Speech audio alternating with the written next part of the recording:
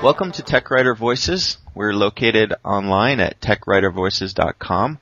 My name is Tom Johnson. I'm your host, and today I'm speaking with Brenda Huetner, located in Arizona. Before we get into the podcast, I do want to make a couple of mentions about our sponsors. We are sponsored by Madcap. Madcap Flare is the most versatile XML-based help authoring tool on the market, with thousands of customers using Madcap products, including Microsoft, Google, HP, GE, Yahoo, and the list goes on. Check out Flare version 3.1 and a host of other new tools at madcapsoftware.com. We're also sponsored by Lunar Pages. Lunar Pages offers basic web hosting starting at $6.95. When you sign up for a basic hosting account, you get 350 gigabytes of storage, 3,500 gigabytes of bandwidth, free tech support, Fantastico script installer, and dozens of other tools. So if you've been thinking about starting your own self-hosted blog or other site, contact lunarpages.com to set it up. Now, today's podcast is a special edition. I recently received an email from Edie over in Krakow, Poland. She wrote, I'm a big fan of your blog in Krakow, Poland. Thank you for all the effort you put into it. I'm part of the Krakow ID Writers Circle, a group of information developers for IBM that meets weekly to discuss technical writing topics. I'm wondering if you would be interested in giving us a short presentation about SMEs in the coming weeks. A few situations involving the nasty SME have occurred in the past few weeks, and you've shown a lot of expertise in this area. And then later, she gives a little more detail about what kind of situations they've been encountering. Edie writes, I'm the most senior writer among the group, 2 years on the battlefront. The rest are fantastic young writers that fell into tech writing, haven't we all, but are getting very frustrated with SMEs. I'm not sure what the male-female ratio is elsewhere, but our department is predominantly female. The developer population is almost pure male. Chauvinists to boot. I thought the female writers would have an advantage over their male counterparts. If I were a young single SME, I'd be happier working with an attractive female SME over some guy. But that just isn't the case. It's a weird dynamic. Maybe a female tech writing friend you have had, maybe a friend of yours who's a female tech writer has had similar experiences. Maybe it's cultural differences between the U.S. and Eastern Europe. And she says a few more things. But while I was thinking about this topic, I was the first person who came to mind about somebody who would be an expert on how to deal with SMEs is Brenda Huetner, because she principally writes for engineers, or she writes about deeply technical topics. A little bit of information about Brenda. She's co-author of Managing Virtual Teams. She's also an officer in the IEEE, an organization for the Institute for Electrical and Electronic Engineers, and it has about 360,000 members worldwide. She's also a fellow in the STC, part of the Tucson, Arizona chapter. She has a blog at vagabond.blogsome.com. I'll put the link in the show notes. And she also has a really informative website designed for engineers at microwaves101.com. So in preparation for this podcast, I thought of about 10 really nasty things that SMEs say or do. And as we walk through this, I'm going to see what Brenda has to say about some of these topics. And if I have any input, I'll add it as well. So the first thing that I think SMEs say that I really hate is the user will know how to do this. Don't worry about it. So Brenda, what's your response when the engineer says that? Well, this one's pretty typical because most engineers, in fact most SMEs, even if they're not in engineering, have the idea that if something's obvious to them, therefore it's obvious to everybody. And as we know, that's simply not the case. So one of the things that helps with this particular one is to bring in other users of whatever the product is and show them that they don't know how to use this. Even if it's in conversation, you say, well, such and such a person had this kind of question. I like to work really closely with whatever the support people are, customer support, phone support, to show the engineers exactly what kind of questions the actual users are asking. I agree. I think, yeah, definitely when you hear that phrase that, oh, the users will know how to do this, that should set off red flags in your mind, and you should seek those users as proof. Okay, how about this one? The SME says you give them the documentation to review or the file, and he or she says, I just don't have time to review all of this. Yeah, that's a good one. And it happens not just with the engineering types. It often happens with the managers, or sometimes if you have to run through other departments, often there's a QA cycle or something like that. On that one, I think a lot of times it's as much political as it is relating to the technical aspects of the job. They feel that something else they have to do is more important. So on that one, what I'll do is I'll say, great, can you just sign this sign-off saying, okay, as is? And if I get their signature, then from my point of view, they've okayed it.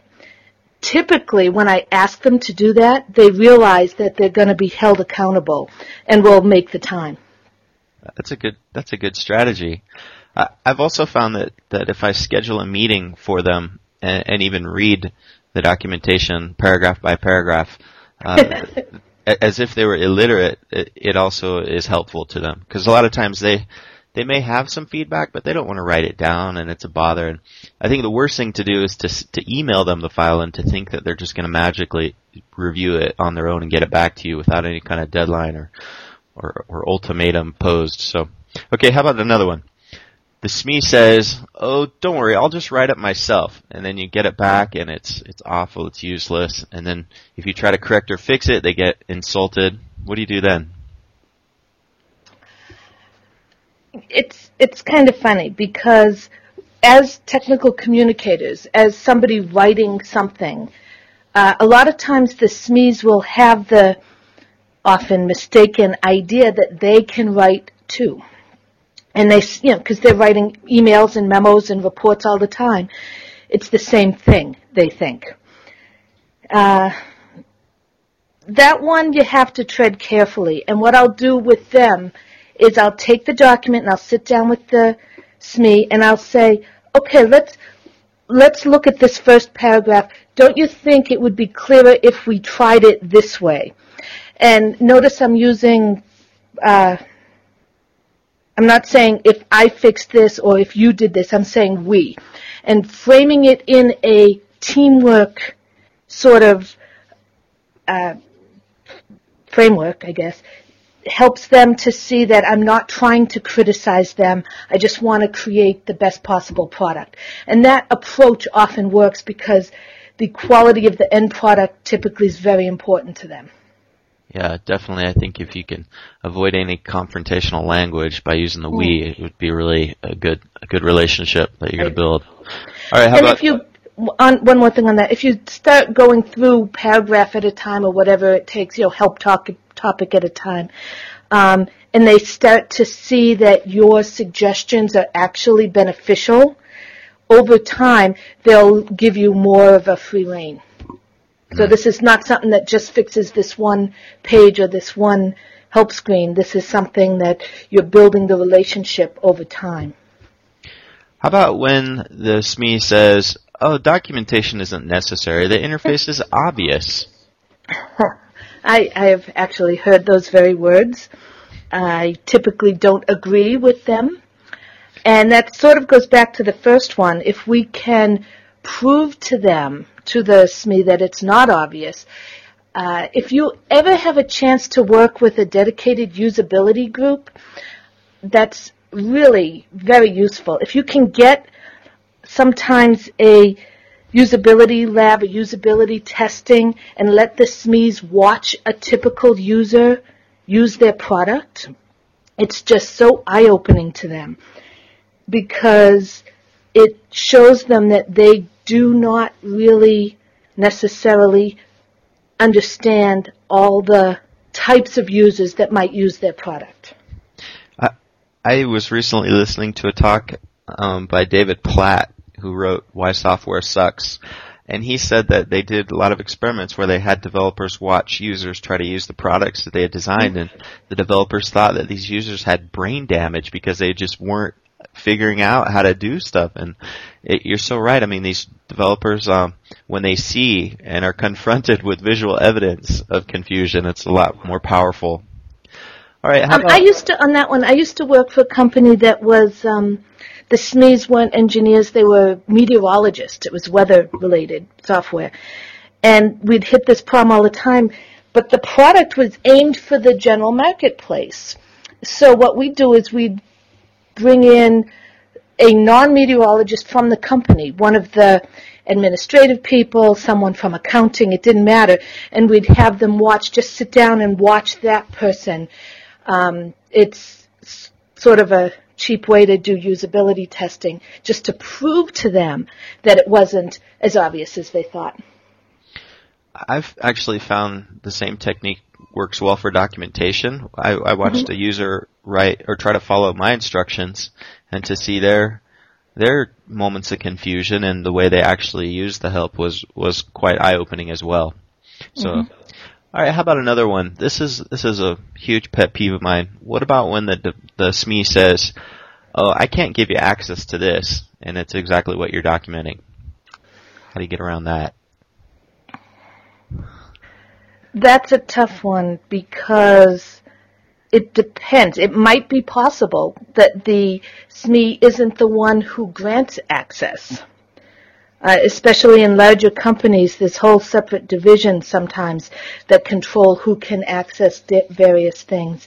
So on that one, I would take a little extra time and try to find out why they're saying that.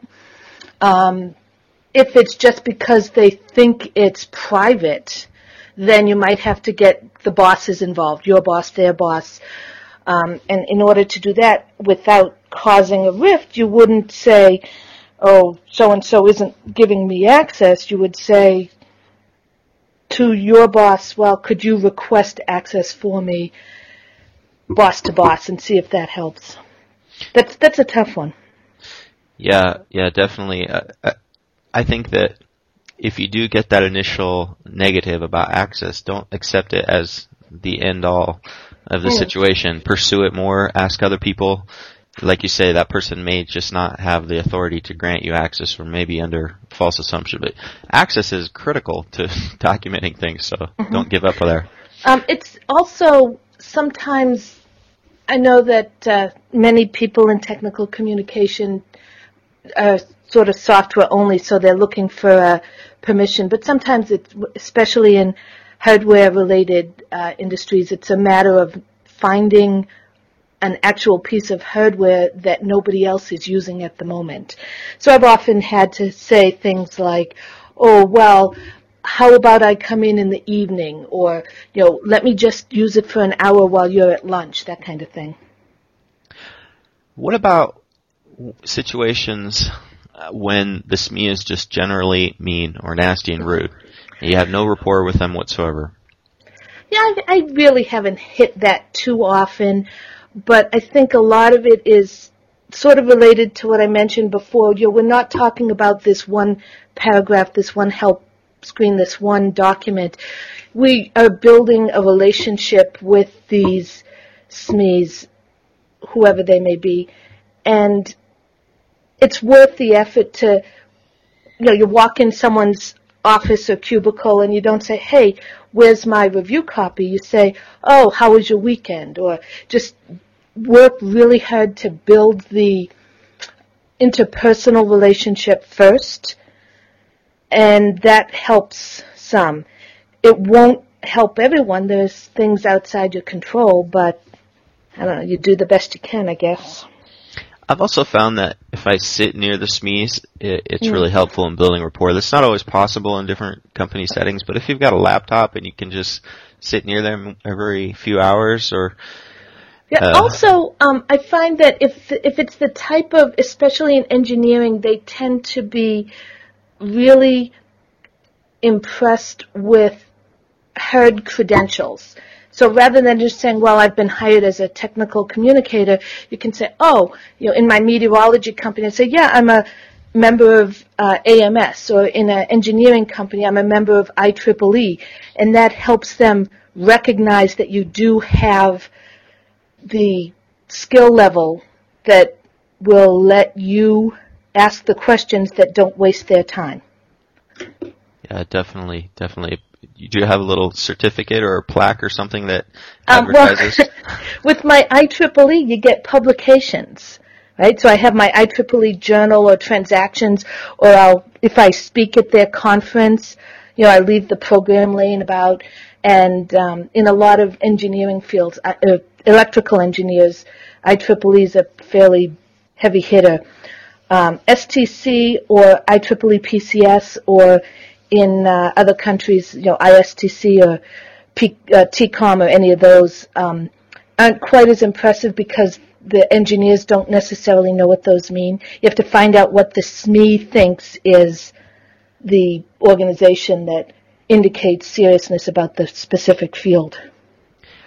What about situations where the SME keeps him or herself unavailable, is evasive, rarely present to help you with information, is just not around? Yeah, we all have deadlines, right? And if the lack of availability is going to impact my meeting my deadline, I need to, first of all, take action before that very last day. And that might be something like sending an email with a CC to several people, setting up a meeting. So I want to have a meeting with multiple SMEs or everyone on the team or the multiple writers.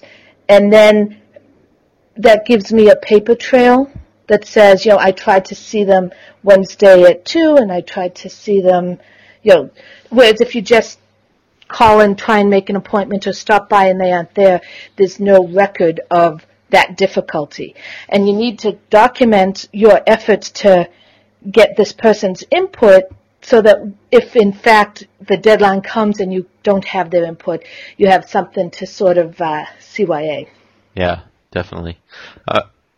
And I think, if a SME is going to be declining meetings, it's a lot more of a powerful thing that you can use against them than if they're just not there when you try to... If you have the paper trail. And yeah. I use paper in the most generic sense. It could be an electronic trail. Right. How about when a SME comes over to give you a demo of something or gives you an explanation of how something works, but they go extremely fast, they use a lot of acronyms, jargon, or if they're giving you a screen demo, they're just blowing through the application, clicking a million times a minute, and then when you ask for clarification or to review something to go slower, they get impatient, they start looking at their watch, What do you do with this? You've got a whole lot of the tough ones here, don't you?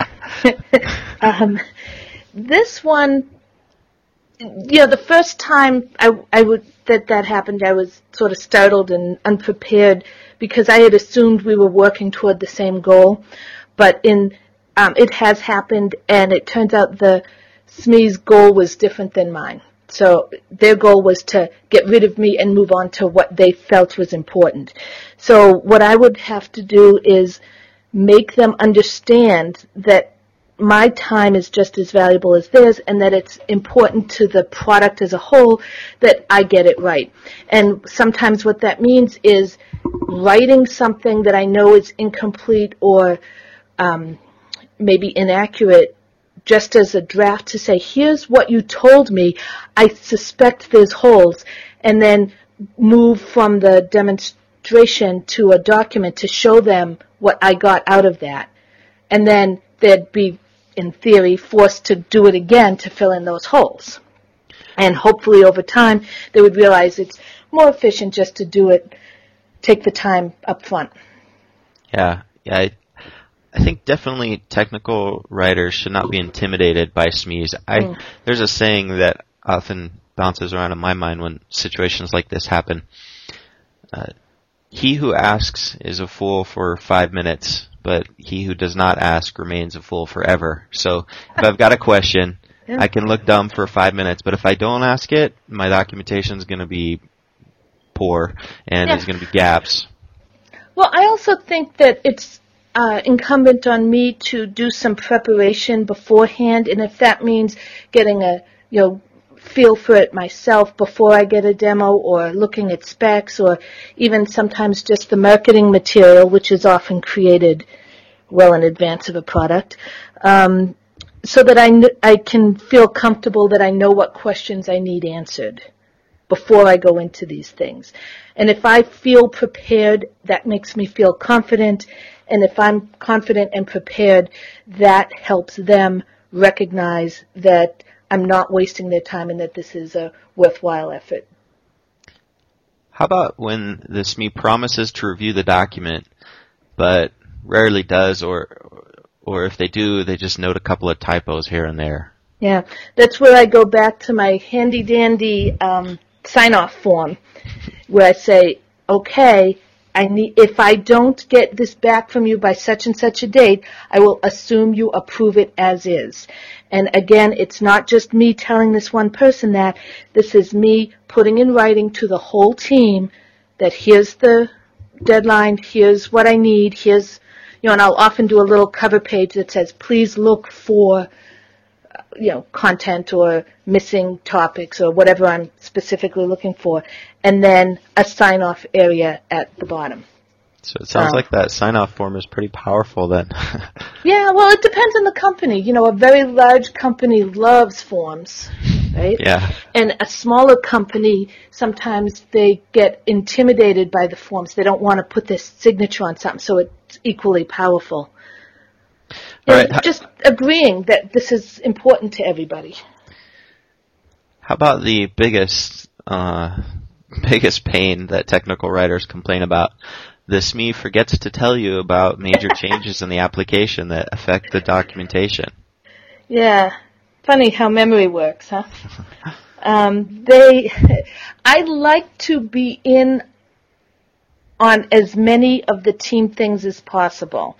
So if that means a weekly review meeting, or if it means getting on a listserv, sometimes they have internal workspace allocation by project. If I can get on that early, then I'm just automatically included on all the emails. I also like, in a larger company, if I'm on their bug tracking system, then I can take a look at that and sort of see what's going on. And finally, I would say not the SME, but the project manager, the one responsible for making sure it all happens on time, is often a really good resource in that event. Just say, I know you're doing regular reports. Do you mind just, sending me a copy every week or whatever it is? Because it's important to stay informed. So you want to build multiple chain of information, multiple resources for getting what you need.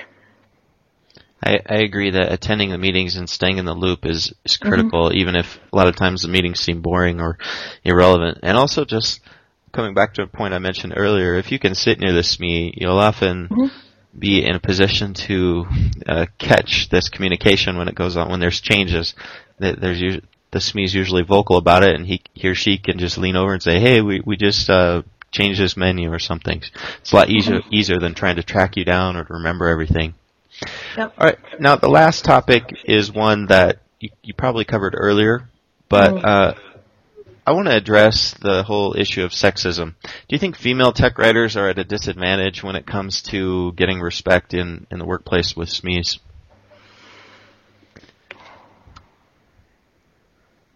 I think that it depends on the people involved. If I walk into someone's office feeling like I'm going to be talked down to, then that's on me, because they often can tell if I'm confident in my own abilities or not. I think the sexism thing used to be worse. 20 years ago, I ran into it more often. I haven't seen it so much lately, particularly as the percentage of female engineers is going up. The SMEs are sometimes female. Our Edie was saying that they're mostly female writers and mostly male SMEs. that's something to acknowledge and work around, but the important thing isn't which gender the people are, but the qualifications they bring. And if you look at some of the psychology books, or, they say, well, women tend to be less confident. They tend to phrase things like, oh, I think, or wouldn't this be, and all conditional. And if there is a SME who is not recognizing a female's accomplishments or capabilities, then you really need to start talking more positively, and you need to really emphasize the technical skills that are involved, not just playing nice, which is what a lot of times women try to do. Yeah. Overall, those are all the scenarios that we were going to talk about. I just want to make an overall comment just about interacting with SMEs. When I first started out as a technical writer, somebody gave me a piece of advice that the SMEs or the business analysts were really busy, so I shouldn't bother them. And that was like the worst thing ever, because it made me intimidated by them, as if they were these all-important people that I had to just kind of catch while they were free, maybe in an elevator, maybe at lunch. Beg for their time, right? Yeah, and that's totally wrong. You should not be intimidated by SMEs. You should be bold and persistent and get the information you need and not take some of these excuses. Do you have any overall thoughts that you want to wrap up with? Yeah, I think that as the male-female issues have been improving over time, so have the SMEs in general are beginning to, as a group, and that's a terrible stereotype, but as a group, they're starting to recognize more the importance of the good communication skills. I know that some of the groups like IEEE are trying to encourage the engineers to acknowledge that communication is important, and that perhaps the engineers aren't the best suited for all types of communication.